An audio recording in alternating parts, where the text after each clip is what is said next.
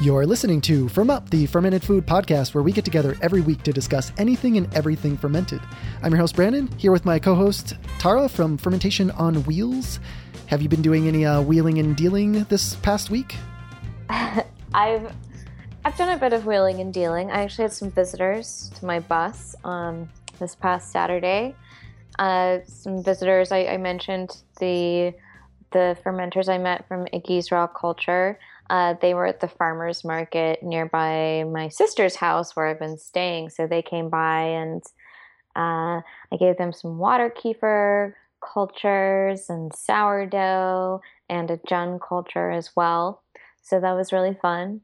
They were really great. And and I had a very pleasant note on my bus from the city saying, it might be nice if you moved in the next 3-4 days. And so I went ahead and packed up and moved my bus, and I'm back in my bus full time, which is really great. I've been kind of staying at my sister's for a few weeks. So yeah, I'm kind of just transitioning back to that, getting ready for some events coming up. Fermenting a lot in my bus. It feels good to be revving up again.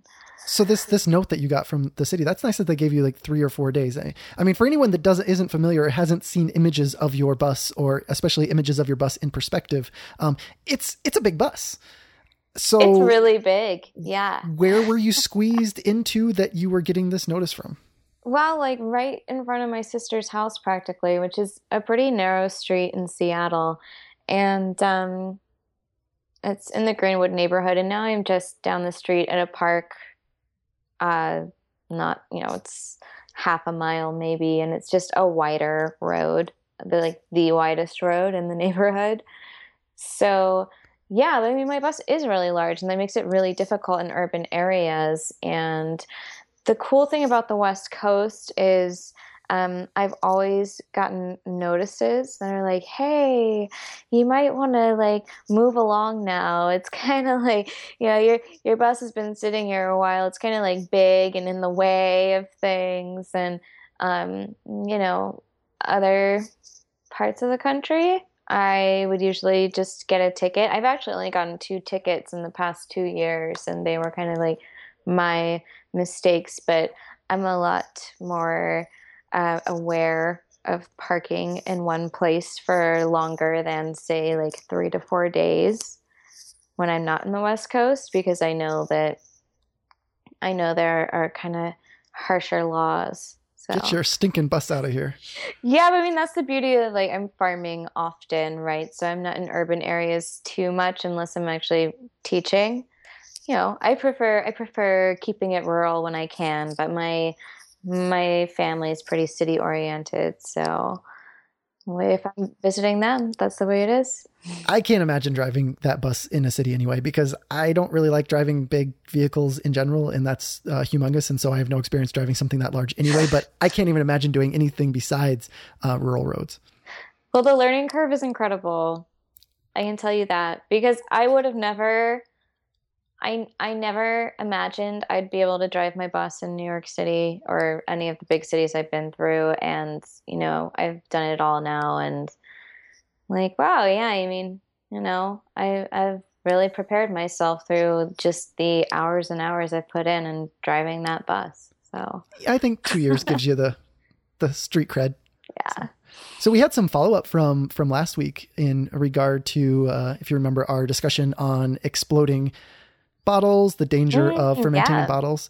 And this one was kind of an anecdote, not necessarily of breaking glass, but something else to remember is that sometimes it's just going to be so effervescent and so pressurized inside that the contents will shoot out when opening up the bottle, even if just opening in a crack. Like this person, she said it was her first experience with making kombucha, and she was on her first batch, and she was putting it into a Grolsch style bottle, like we're talking about, that can occasionally explode, and then putting strawberries and blueberries in there, fresh puree of it. And then she was getting home on the second day from work, and she wanted to burp it to release some of the pressure so it wouldn't build up too much, only to have the contents, and I quote, shoot out of the bottle like one of those Mentos and Coke volcano rockets. So that is a nice visual, and it's definitely something that can happen. And it's so it's not always exploding glass, but it can be exploding product flying everywhere and making a huge mess. And I can only imagine that was messy. But it's something where she was really wanting to get an understanding better of, is there a better way to ensure carbonation but help the mixture to off gas more effectively? Do you have any initial thoughts about this? Well, so, in regards to actually how much CO2 buildup you've got going on, like carbonation wise, I still think that's like a matter of getting to know your culture and just the timing of it. But this reminds me of my friend Ken in New York City, who would attend every NYC Ferments meetup group, which meets every month in Manhattan. And he always brought these bottles of water kefir, and there was always the warning that like these are gonna just like blow everywhere. So he always had a system, and his system was having a big bowl and then putting the bottle in the bowl, and then having a Ziploc bag that he would put on top of it, and then open the bottle with the Ziploc bag covering the bottle, and then the bowl underneath, so that nothing would flow up, and then it would flow up within the bag and then back into the bowl, and that way all of it would be saved. And that was his method when he wasn't sure whether it was too carbonated or not, because he was making a lot of water kefir. It was hard to keep tabs on what was like over carbonated and what was not. So I really recommend that method if you're like making a lot of super carbonated beverages. Or in this case, if it's your first time and you're not quite sure what it's going to be like. Or if it's your first time and you have no idea how carbonated it's going to be and you're worried it's going to blow. Yeah, totally. Yeah. And one of the things I would recommend in this instance is learn from the experience that you had, whatever time of year it was, assuming that maybe it was recently and it was in the summertime months, when it's this kind of temperature and you're adding a fresh puree and giving it a day or so, then it's probably carbonated plenty as you're wanting that carbonation. Don't open it. Just put it in the refrigerator, because that's actually going to help with the carbonation, because the CO2 will absorb more into the liquid when it's cold. And so putting it in the refrigerator may really help a lot with that. Just a 1 day ferment, if it's already vigorous carbonation in it, you may find a drastic difference in the way it opens if you give it a day to fully chill in the refrigerator, absorb some of that CO2 into the liquid more so, and then take it out and try and open it while it's still cold. And then you might have something that works better. Mm-hmm, mm-hmm. And the other thing she was kind of asking was in regard to like, could she create a mini version of an airlock for it? And yes, you could put an airlock on it, and you don't even necessarily need, if you're not familiar with the kind of airlocks that are out there, I mean, you can just get one, even for a Grolsch style bottle, you can get a little rubber, bung. What is it? It's BUNG, bung. Oh, okay. Yeah. So you can put that Those right on little there. Rubber pieces that you the airlocks in. Yeah. They have a funny name, so I always remember it, but and I've never heard it, so I will definitely never forget it now. And so you put that on top, and then it has a hole in the center that you can put a little plastic airlock or glass airlock or however you want to put different kinds of airlocks that can fit right on top. And then you would have that, but then you're not going to get your carbonation, because you need to seal it in order to get the carbonation. So it really depends. If you want to get more of that fermentation going with those fresh strawberries and blueberries, and then cap it after it's had a day with the airlock on, then that'd be one way to go about it. But you kind of have one or the other. Yeah, this is right. And also an alternative, if you have airlocks, but you can't go to the homebrew shop to buy an actual bung, you can take a cork. I used to do this. I would just drill a hole in the cork, and then I'd put the airlock in the actual cork. So, you can get pretty scrappy with these things too. But ultimately, yeah, you will not get carbonation if you have the airlock. So if that's what you're going for, then yeah, you'll have to plug it. Yeah, plug it up. And then like you recommended last week regarding water kefir and whatnot, to let it ferment for a very short period of time and then put it in the refrigerator to let it ferment very slowly. So then you can get that carbonation without the danger of explosions. And so it would work the same way, the danger of a pressurized volcano exploding. So definitely keep those in mind and experiment and follow up and let us know what you do find that works. Or if anyone else has anything else that works better, let us know. And then our official listener question of this week is someone that is living currently in Australia and has sourdough starter that they want to bring back to the United States because they're going to be moving back to the US very soon.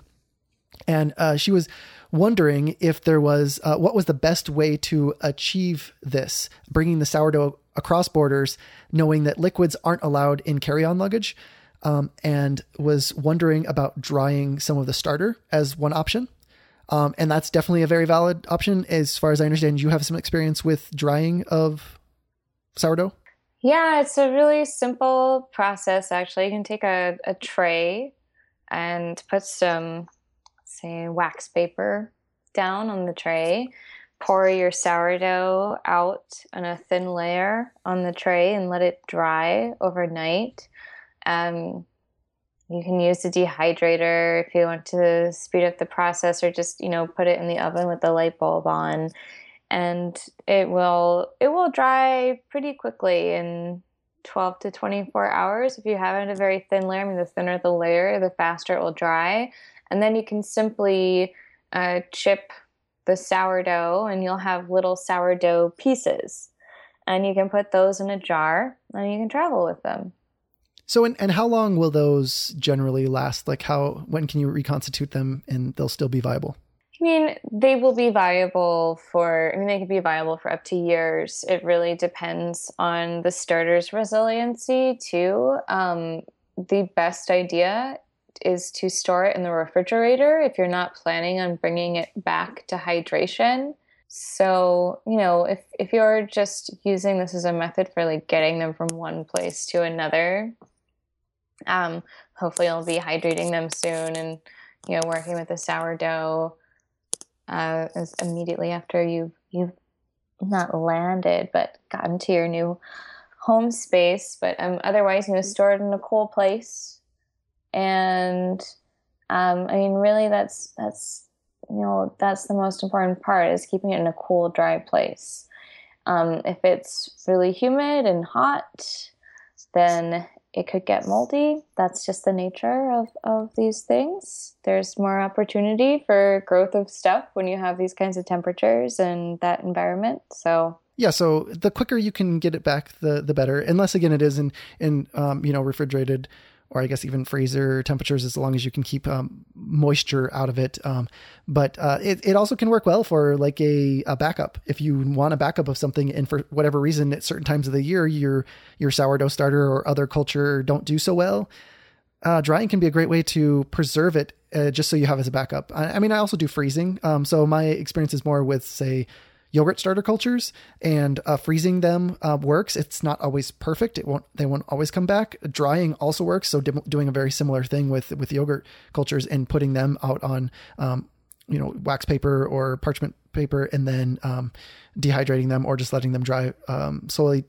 The dehydrator works better because then it doesn't, since a lot of my cultures are mesophilic cultures, they're going to continue to ferment if I'm just doing at a room temperature. So a little bit of extra speeding up and of that fan blowing and dehydrator can really, really help. But then they'll come back to life. And part of like Viili, when it first came to the United States, people were using in the early 1900s, when people were coming over by ship, they were drying Viili on handkerchiefs and then putting it back into milk to make the Viili. What was that process? How did they dry on the handkerchief?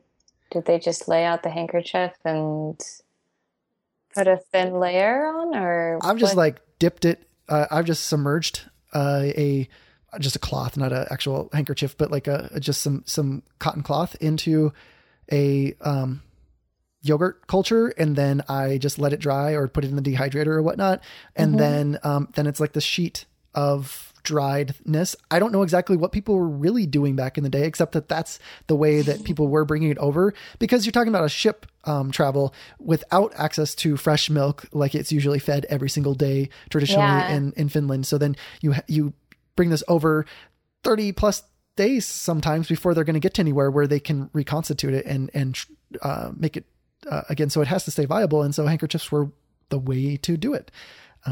So yeah, there are definitely ways that people have throughout history taken things across borders or traveled far with them. The one thing I would say in regard to the specific question about liquids and carry-on luggage, I take yogurt cultures on airplanes in little travel size lotion bottles. So under 3 ounce or the 3 ounce or under plastic lotion bottles work great, especially for yogurt cultures because lotion is generally white. So there's actually no question about what's in there, but it works for anything. I mean, sourdough's like between a liquid and a gel. And so just put it into those and you'll have plenty. At 3 ounces of that, you'll have plenty to work with. And so if you want, different cultures, you could do multiples, or if you just want more extra sourdough, put a few of those in there. You can actually fit quite a few in a quart size bag, the limit for traveling with. So that's how I recommend traveling, especially if you're going to travel internationally and you're worried about something to get confiscated depending on which customs you're going through. That's one way to get through. Great advice. Yeah. So there are ways to make it happen. So definitely don't give up on your sourdough. You can definitely get that across the border. We need more of those like heirloom, old school, French, English. We got to mix it up over here in the US. So bring it on. If you're traveling overseas and you find some really great 100-year-old cultures, definitely bring them home. Yes, you could, do your part, listener, for the fermentation community and become a fermentation culture mule. I mean, just bring these things across and like share them with other people and get other people to do it. I mean, people have been doing it with drugs for so long. I mean, might as well do it with something a little bit more positive. Exactly. That was my thought. Exactly. Yeah. So in other international kind of thought realm, there was actually this article that I ran into actually more in your neck of the woods, Eugene, Oregon. The Register Guard is a paper there, and it's talking about the proliferation of Korean food in the United States, but how it's different than other like Japanese, Chinese, Thai, and Vietnamese, where there's a proliferation of restaurants with those cuisines, Asian cuisines. With Korean, there isn't really that proliferation of Korean restaurants. Sure, there are some, but it's not to the same extent. But the thing that we have been introduced to are the fermented condiments of Korean cuisine. And that's the article's kind of arguing that Korean cuisine is complex and ritualistic, but the ingredients aren't. So it's very easy for the American palate to accept the ingredients, but not necessarily the full dishes. And so that's why we get things like Korean tacos much faster than we get like a traditional kimchi stew. I really kind of like that concept, not only for the Korean aspect of things, but more so just for fermented condiments and fermented foods in general really do have this way to cross cuisines and cross palates, because I think a lot because there's those umami flavors and different things that are going on in fermented foods and the saltiness and different aspects of it, and just condiment being an enhancer to other food sources. We can enhance something with an exotic condiment much easier than we can necessarily accept a exotic full meal of a different food source that maybe we're not acquired a taste for. And so I kind of like the idea of not only Korean foods, but fermented foods in general, fermented condiments being a way to link people to different foods and maybe get them more interested in different cuisines that they may not otherwise have been familiar with. Yeah, and I feel like Korean food is quite condiment oriented. Like there are a lot of lovely condiments, both fermented and non-fermented in Korean cuisine. And also Korean cuisine is quite meat centric. So I know that, some part of the population is going to like have the parts of Korean cuisine they really love. Like I grew up vegetarian, so I was never really able to eat at Korean restaurants because I know a lot of the Korean restaurants in the US are it's like Korean barbecue. And then you have like your beautiful little side dishes with different types of kimchi that were always, fantastic. But that was kind of all I could eat. So I'm really glad to see the kind of like fusion that's popping up where these Korean condiments are mixed with like American cuisine. Like there's a spot in Seattle I walked by the other day called Diggity Dog, and they have like their kimchi hot dog and, all of that. I mean, of course, kimchi is super hot right now. So you see it everywhere in a lot of more contemporary American restaurants, which is a beautiful thing. Yeah, it really gets people interested in these foods that they may not otherwise consider. I mean, because surprisingly, as it may seem on a fermentation podcast, I'm kind of biased that like kimchi is just something that I feel like, everyone should at least experience and try. And that many people listening to this podcast probably have if they haven't made it themselves. But in general, there are a lot of people that still haven't. And people that maybe have that maybe tried it and had not so great of an experience. I've talked to many people that were like, yeah, I tried kimchi once and didn't really like it. But now that we have a lot of chefs incorporating this in restaurants, people can go to restaurants that they trust. And then if they see something like that on the menu in a non-traditional way, it very well might make it like much more approachable and make that experience, food's an experience, food's about all of our past experiences all being mixed together. And it might just be the right combination of everything to make it something that they fall in love with. Yes. And I still remember when like kimchi was not available as a vegetarian product. Like I could not buy vegetarian kimchi because it was all made with fish sauce.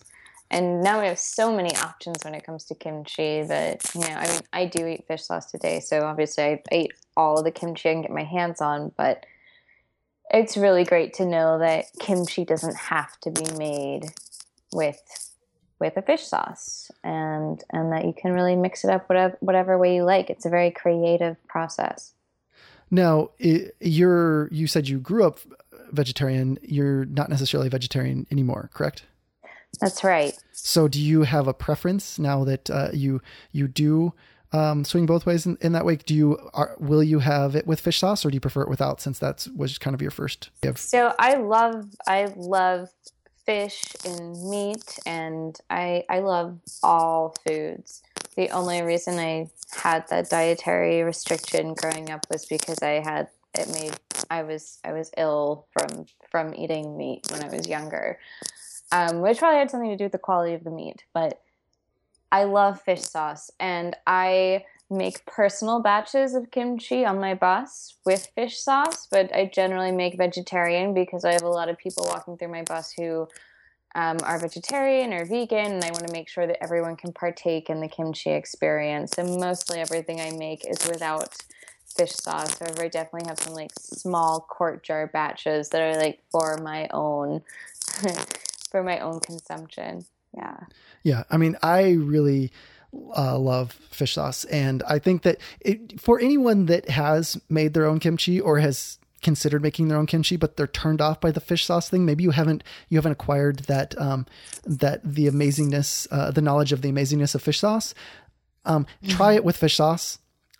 It melds right in. It's not a really super fishy flavor.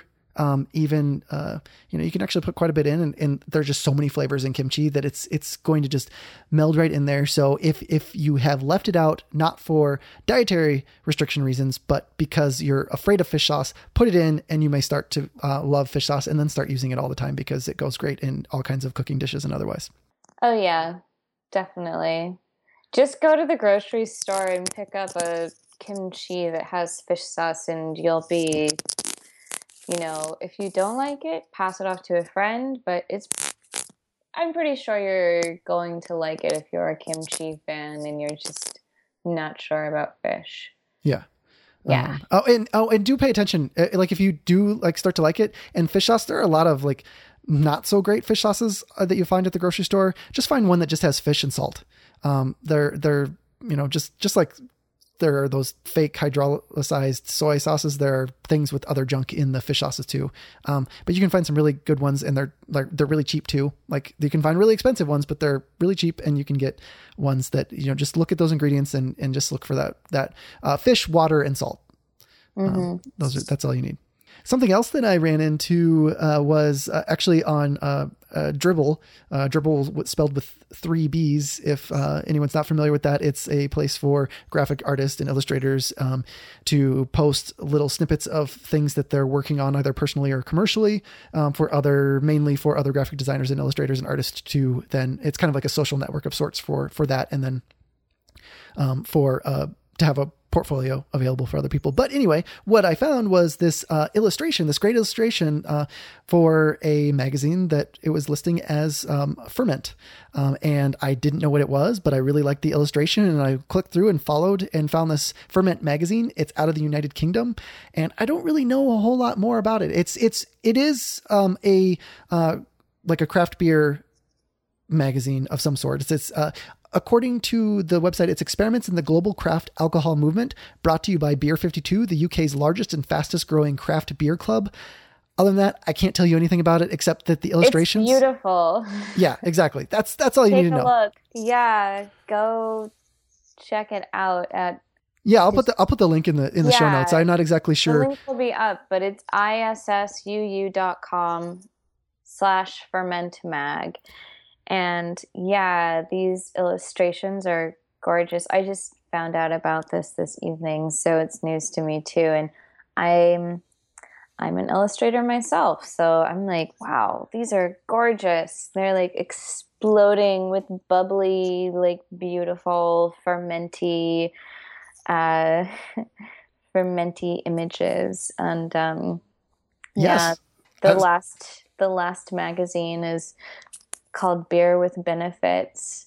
I really like the main article. It has this little quote from the piece, and it says, "If you need something to recover you safely and give you a renewed love and zest for life, in simple terms, you need a really good recovery beer."